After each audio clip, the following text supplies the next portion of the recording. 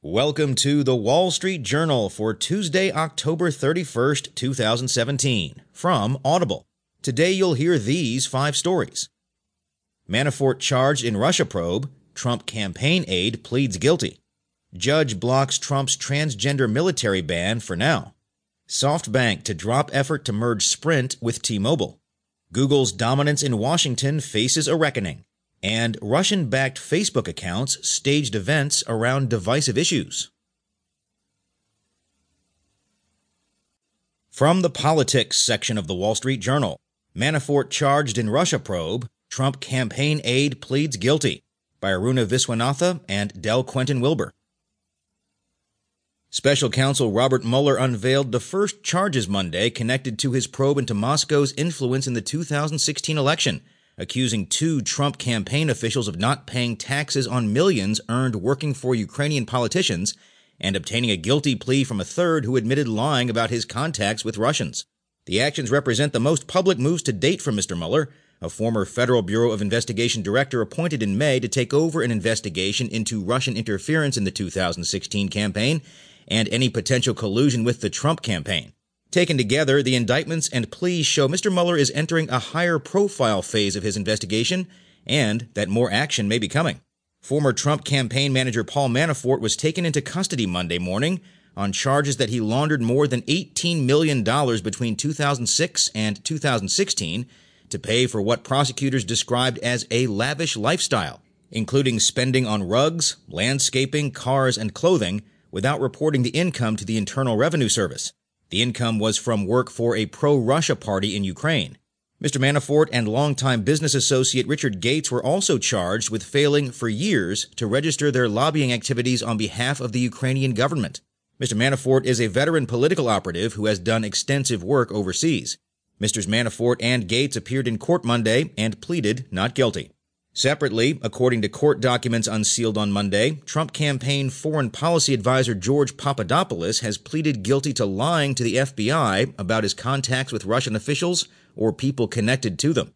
Mr. Papadopoulos admitted he spoke to a professor during the campaign who told him the Russians possessed dirt on Democratic candidate Hillary Clinton in the form of thousands of emails, and that he made repeated efforts to arrange a meeting between the Trump campaign and Russian government officials, including through a woman he believed was Russian President Vladimir Putin's niece. In all, the documents make it clear Mr. Mueller is methodically pursuing multiple avenues of investigation, and they suggest Monday's disclosures are the starting point for further actions.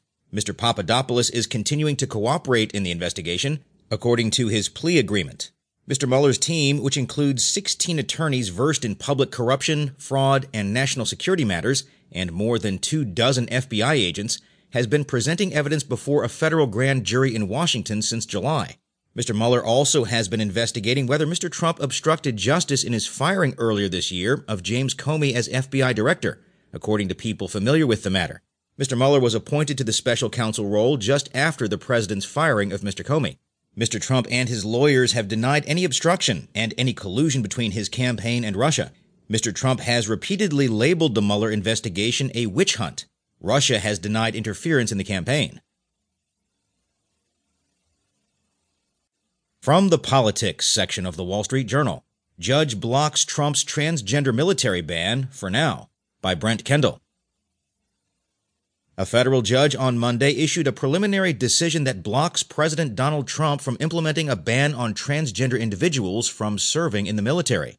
U.S. District Judge Colleen Collar-Cotterly in Washington, D.C., ruled that Mr. Trump's ban, announced on Twitter in July and formalized in a presidential memorandum in August, is likely unconstitutional. She issued an injunction that bars its implementation for now, while legal proceedings continue. The 76-page decision came in response to a lawsuit brought by current and aspiring members of the armed services. Judge Collar-Cotterly said the policy likely violated the Constitution's guarantee of due process under the law.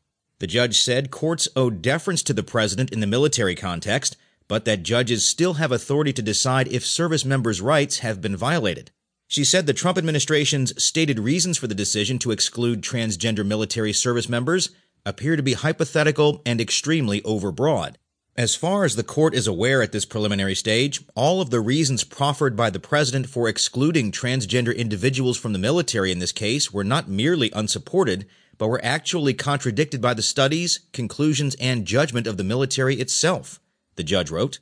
White House Press Secretary Sarah Huckabee Sanders referred a question about the ruling to the Department of Justice, adding, "Obviously, this is something just announced." A Justice Department spokeswoman didn't immediately respond to a request for comment. Mr. Trump's presidential memo from August directed the Pentagon to deny admission to transgender individuals.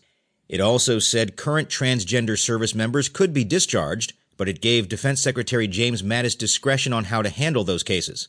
The president's directive also barred the use of military resources on sex reassignment surgeries.